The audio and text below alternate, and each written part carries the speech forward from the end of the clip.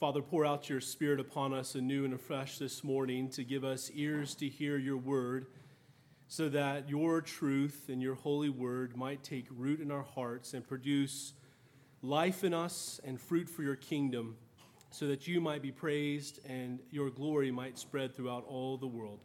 We commend ourselves to your care this morning. Amen. You may be seated. Well, good morning. Go ahead and take out a Bible, if you would, and turn with me to 1 Peter chapter 5. You'll find some there in the pew Bibles in front of you. I'm sure that nagging device in your pocket has one available too. You can also turn there. And thank you, Cornell, for reading that lengthy passage for us from 1 Peter chapter 5. Since the second week of Easter, we have been listening to the voice of God in this epistle, this first epistle of St. Peter that he wrote to the churches that were at that point in modern day, what is now modern day Turkey. And now this morning we've come to the end of that letter and to the end of our series that we've been looking at since just right after Easter. And throughout this letter, Peter has sought to teach and to instill within us God's principle of true grace, in which we are to stand amid the cultural and social pressures that may arise around us for our love and loyalty to King Jesus. So we heard this morning there in chapter 5, verse 12. I have written briefly to you, exhorting and declaring that this is the true grace of God. Stand firm in it. What then is this principle of God's true grace? Here it is according to Peter that we've been looking at. We've encountered it multiple times throughout the letter. Here's that principle of true grace. Our future inheritance as God's children arrives by way of present sufferings. Our future inheritance as God's children arrives by way of present sufferings. Exaltation follows humiliation. Eternal glory comes after earthly sufferings. This principle and way of God's true grace has been pioneered for us by Jesus. Peter consistently looks back to Jesus. Last week we referenced Philippians 2. Paul goes back to Jesus to see this principle at work.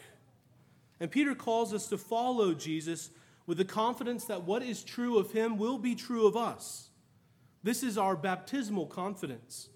Because in and through the waters of baptism, through faith and repentance, we have been united to both Jesus' suffering and to his eventual glory, to eternal glory, to exaltation.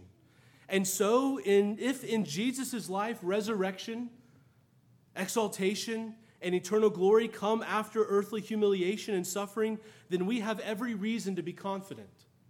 Every reason to be confident that our present humiliation and suffering, whenever that may come, in whatever form that may come, will likewise be eclipsed and followed by exaltation and glory that we will share with Jesus when he returns to establish God's kingdom in full. That's good news. Yeah. That's the good news of the gospel. That we're united to Jesus, that our lives do not end in death. They do not end marked by sin, but they end marked by life and glory shared with Jesus in the Father's kingdom. The remaining question for us, and this is the one that Peter answers here in the last chapter of his letter, is then, how do we stand firm? How do we stand firm in this true grace of God? And he gives us really three things, three action points. First, he says, humbly submit to God. It's verses 1 through 7. Humbly submit to God. Second, he says, firmly resist the devil. Verses 8 through 9. And then finally, in verses 10 through 11, he says, adore God in worship. Submit to God, resist the devil, worship God. So let's begin there in verses 1 through 7. Humbly submit to God. How does the church do this? How does the church humbly submit to God? Well, first, the church's humble submission to God begins with its priests. And priest is a funny word for us. It's just an English word that means presbyter, elder. So what does it mean for the church to submit to God? It begins first with her priest, humbly submitting our lives to the chief shepherd. Look there, verses 1 through 4 again. So I exhort the elders among you as a fellow elder and a witness of the sufferings of Christ, as well as a partaker in the glory that is going to be revealed. There's the true grace of God, the principle of the true grace of God. Partaker of the sufferings, but also partaker of the glory that will be revealed. Then he says, shepherd the flock of God that is among you, exercising oversight, not under compulsion, that's not under duty, but willingly, not for shameful gain, but eagerly, not domineering over those in your charge, but being examples to the flock. And when the chief shepherd appears, you will receive the unfading crown of glory. So then, the way that we, referring to priests, pastors, the way that we shepherd the flock of Christ, exercising spiritual oversight that's been ordained by God, must be one marked by a profound and total submission to Jesus, the chief shepherd. Our lives must be marked by that total submission to him. And this priestly submission to Jesus must arise from what Peter says is a willing, eager, and humble heart, not one that's motivated by mere duty alone or greed or a desire to dominate others. And I think we understand the issue with a priest who is motivated by greed or a desire to dominate others, why that might be wrong, why that might not lead to health.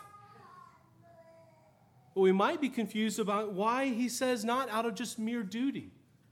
Isn't it good? Isn't duty good? Well, duty itself is not wrong, but duty alone leads to half-hearted service.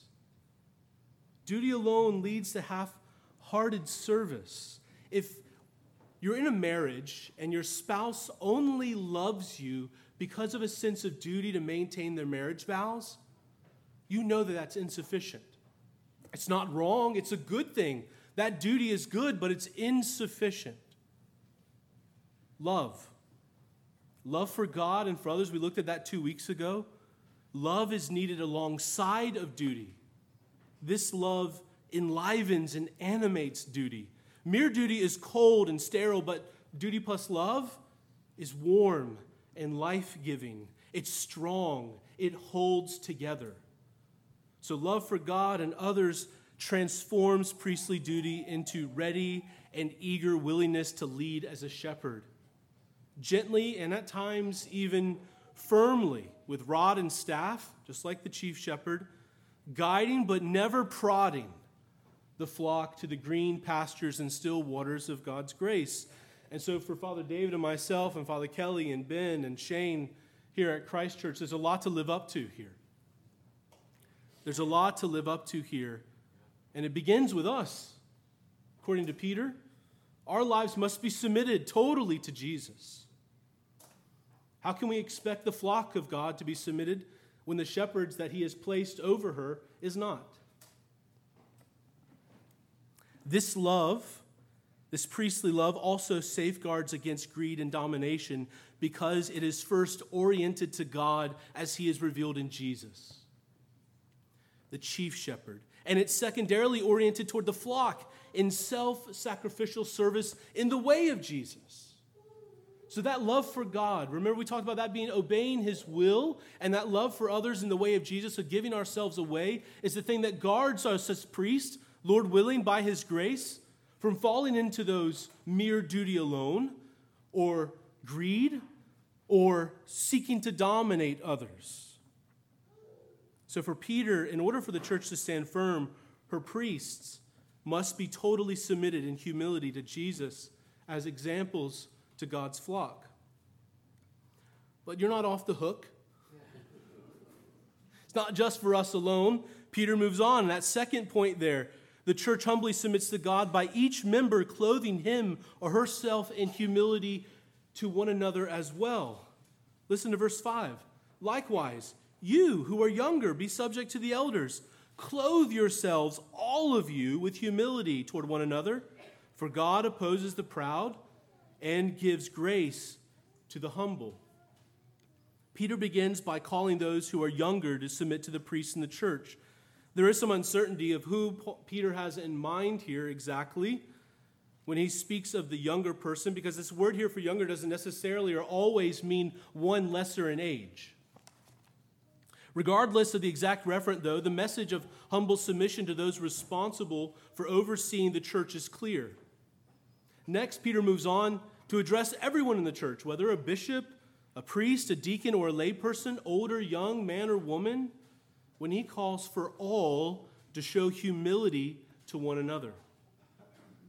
And of course, the best way that Peter was familiar with as well to show humility was Jesus' own example. I think the one that comes to mind is him washing his disciples' feet. Just as he humbly served his disciples, so too each member of the church, whatever his or her station in life, status in life, must show humble service toward each of the other members, no matter what their status or station is in this life. This is the beauty of Maundy Thursday during Holy Week for us, where we come together and we wash each other's feet. It's an act of humble service. Paul likewise gives voice to this humility in Philippians 2 in verses 2 through 5. He says, "Do nothing from selfish ambition or conceit, but in humility count others more significant than yourself. Let each of you look not only to his own interest, but to the interest of others also.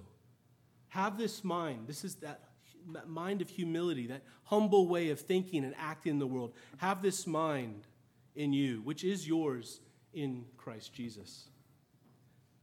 You see, Jesus' humble and sacrificial service is the model of humility we are to show to each person in this church and every church, regardless of who we think we are or whom we think them to be. It doesn't matter. Humble service. I spent a summer in Uganda for a college internship, and I was interning at a ministry there, and the leader, Thomas Ubunde, was a Kenyan missionary to Uganda, and he was my immediate boss, and it was his practice that whenever he hired anyone to work for him, whether it was in his ministry or in the school that he ran, he always invited them to wash toilets. It's one of the first things he did. He wanted to see, it didn't matter if it was the principal, he was hiring a new principal, he always asked everyone to wash toilets. He wanted to see if there was a spirit of humility, if they were clothed in humility, if they were willing to serve in such a demeaning, we would say, a demeaning way, washing toilets. No matter who you are, no service is below you. No service is below you. And no one in this church is unworthy of your service. No one is unworthy of your service. Flock of God, clothe yourselves with humility toward one another. Lastly, Peter, we're still talking about being submitted, the church humbly submitted to God. Lastly, the church humbly submits to God when its members entrust their lives totally to the mighty hand of God. Listen to verses 6 and 7 again. "Humble yourselves, therefore, under the mighty hand of God, so that at the proper time he may exalt you. Humble yourselves, become low, that he may exalt you." We've seen the principle of true grace here. Casting all your anxieties on him, because he cares for you. In the Old Testament, that phrase, the mighty hand of God, generally refers to God's power to intervene in history on behalf of his people. God's hand is his protective power, yet this does not mean that God intervenes when or in the ways that we desire him to do so in our lives or in the lives of those we love.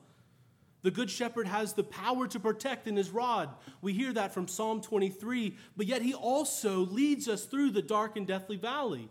He would put us in places that threaten our lives. So humbling ourselves under the mighty hand of God refers to a complete and total entrusting of our lives to him and his care for us, recognizing that he can and will lead us home. That he can and he will lead us home, even if that path is at times dark and painful. That's why he says, so that at the proper time, one that he determines, you may be exalted. Again, this is just like Psalm 23. For the Good Shepherd leads us through that dark and deathly valley, but he doesn't leave us there. He always brings us through to a table that he prepares for us in the face of our enemies. But then even beyond that, his mercy follows us all the days of our lives until we dwell in the house of the Lord forever. He follows us through, leads us through those valleys till we come home again, to rest secure in his loving embrace. So often it's that timing, though. At the proper time, he will exalt you. It's the timing of God's deliverance from suffering or trial that makes it difficult to entrust ourselves to God. In those moments of suffering or pain, trial or temptation, we can all too easily fall back onto our own power, our own self-reliance, in an attempt to deliver ourselves from that moment or from that season of difficulty. And this is why Peter calls us to express our humble submission to God in prayer. That's what he says, casting all your anxieties, all your fears, all your concerns, cast all your anxieties on him because he cares for you. Because the true grace of God is an eternal truth in our world. It's what Peter says you will confront in this life, that you will go through sufferings, but he will exalt you. But the fact that you go through sufferings is the place where you are tried and tested. And the only way we endure that trial or testing in our lives is by throwing ourselves totally and completely onto God, casting all our anxieties on him. Blessed Franz Jägerstätter, a martyr, an Austrian farmer who was killed by the Nazis for not fighting for Hitler's army during the Second World War. He gives a wonderful example of this entrusting of one's life to God when he writes to his wife from prison. He says, "You know, dear wife, that I do not engage in this struggle in order to make my life wonderful. As long as God's grace does not abandon me," it's a trust in God there, "and I do not lose my faith, nothing can be unfortunate." Nothing can be unfortunate. If our hearts are often sad, nevertheless we know indeed that our sadness will be changed to joy. You see, a mark of humble submission to God, one that willingly entrusts all of life to him, and those words are an expression of a total commitment, a total entrusting of one's life to him. A mark of that humble submission is the confident hope of future joy and glory, a robust grasping a hold of that true principle of God's grace, that he does not leave us in our sin, he does not leave us in death, he does not leave us in pain or suffering.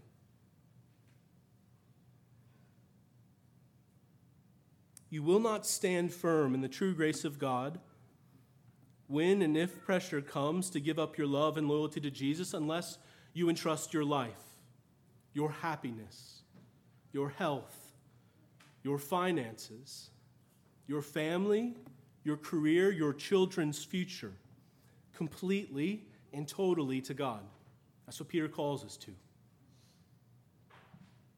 And you can only entrust your life to him in this way when you recognize that fundamental reality that he cares for you, that he is concerned about you. Jesus tells us this in his Good Shepherd dialogue in John 10, that the shepherd, he's different than hired servants. Hired servants run when wolves come. The Good Shepherd doesn't, because he's concerned for you. Yet, it's at this point that the devil so often strikes at us, tempting us to turn from God, believing falsely that he does not care for us. And this leads us to Peter's second aspect of standing firm in the true grace of God. So how do we stand firm in the true grace of God? We humbly submit ourselves to God, and then we firmly resist the devil. Listen there to verses 8 and 9. Be sober-minded, be watchful. Your adversary, the devil, prowls around like a roaring lion, seeking someone to devour. Resist him, firm in your faith, knowing that the same kinds of sufferings are being experienced by your brotherhood throughout the world. Peter's instruction here to be watchful comes from his own painful failure. In the Garden of Gethsemane, Jesus exhorted Peter, along with James and John, 3 times to watch. Watch with me. Watch with me. To watch and pray that you may not enter into temptation, Jesus said. And yet, Peter failed to watch. being tempted 3 times and 3 times giving in and denying Jesus when things went south, when suffering came. So Peter knows that when you face pressure or suffering for your love and loyalty to Jesus, the devil at that moment stalks you as a lion stalks its prey with the desire to devour you. That is, to bring about total destruction in your life. That's what that word to devour means. And for us as Christians, that total destruction looks like becoming apostate, about renouncing Jesus as King and following him and committing our lives to him as Lord, whether in thought, word, or deed. This is why Peter's call to humbly entrust our lives to God who cares for us is so important. Because one of the chief ways that the devil works is through deception, deceiving us that God really isn't very caring about us when we go through moments of suffering or trial. This is what he did in the Garden of Eden with Eve. God knows you won't die. He knows you won't die if you eat of the fruit. He's holding it back from you. Eat, then you will see and know. Then you will be like God. Likewise, when we suffer, the devil is quick to tempt us. God doesn't really care for you. If he did, he wouldn't allow this suffering to happen. You've given your whole life to him, and this is how he repays you? With suffering? Just be rid of Jesus and all this foolishness, and suffering will go away. C.S. Lewis captures so well the contrast between the God who cares for you and the devil who desires to devour you in his Screwtape Letters, when the demon Screwtape writes, "Now it may surprise you to learn that in God's efforts to get permanent possession of a soul, he relies on the troughs, the valleys, even more than on the peaks.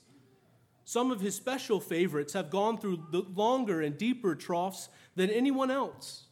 The reason is this: to us, a human is primarily food.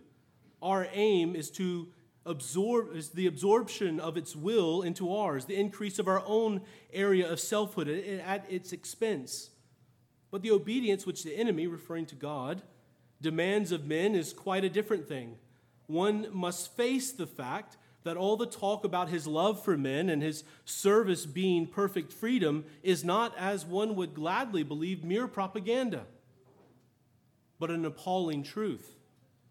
He really does want to fill the universe with a lot of loathsome little replicas of himself, creatures whose life on its minuscule scale will be qualitatively like his own, not because he has absorbed them, but because their wills freely conform to his.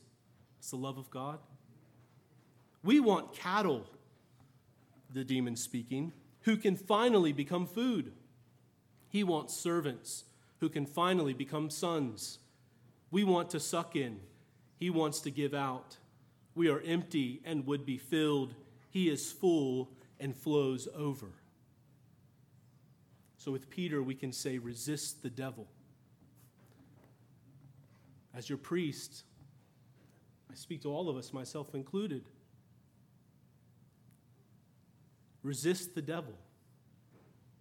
Firm in your faith in Christ, who loves you, who gave himself for you, so that you might become sons and daughters of God and co-heirs of the glory that will come when that resurrection reality of Jesus flows throughout all the world. Don't be deceived. Stand firm in the true grace of God. So finally now, we come to that last bit of standing firm. How do we stand firm in the true grace of God? We humbly submit to God. We firmly resist the devil. And finally, we adoringly worship God.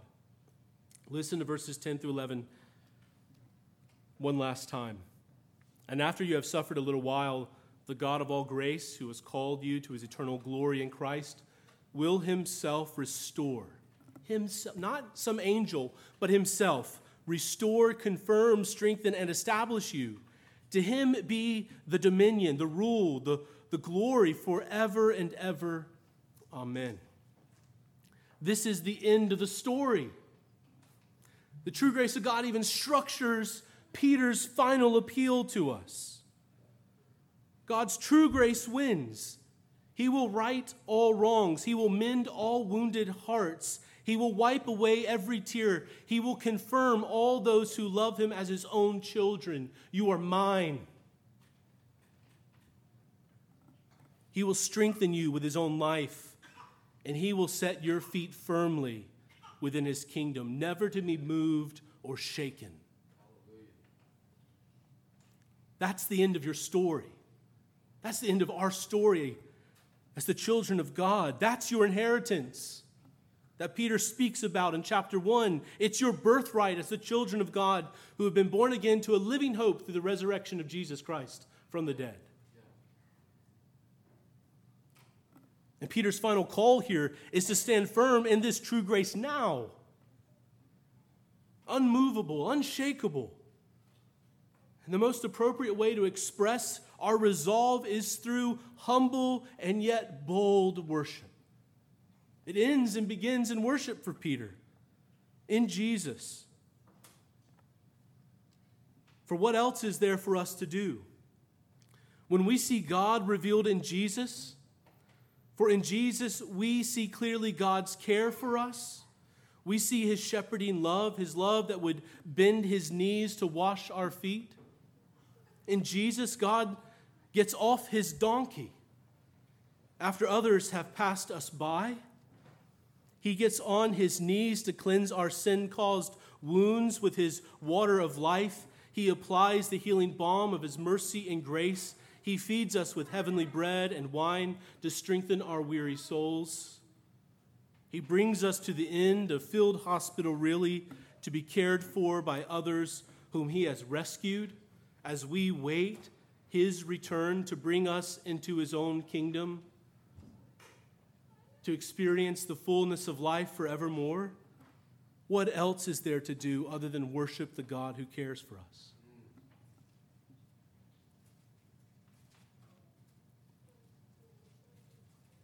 The God who condescends to save us and to secure for us life everlasting.